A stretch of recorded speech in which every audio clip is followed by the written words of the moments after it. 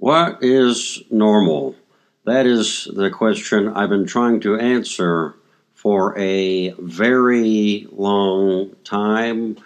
However, I haven't come up with an exact answer because there is no such thing as normal. And a lot of people would agree with me on that.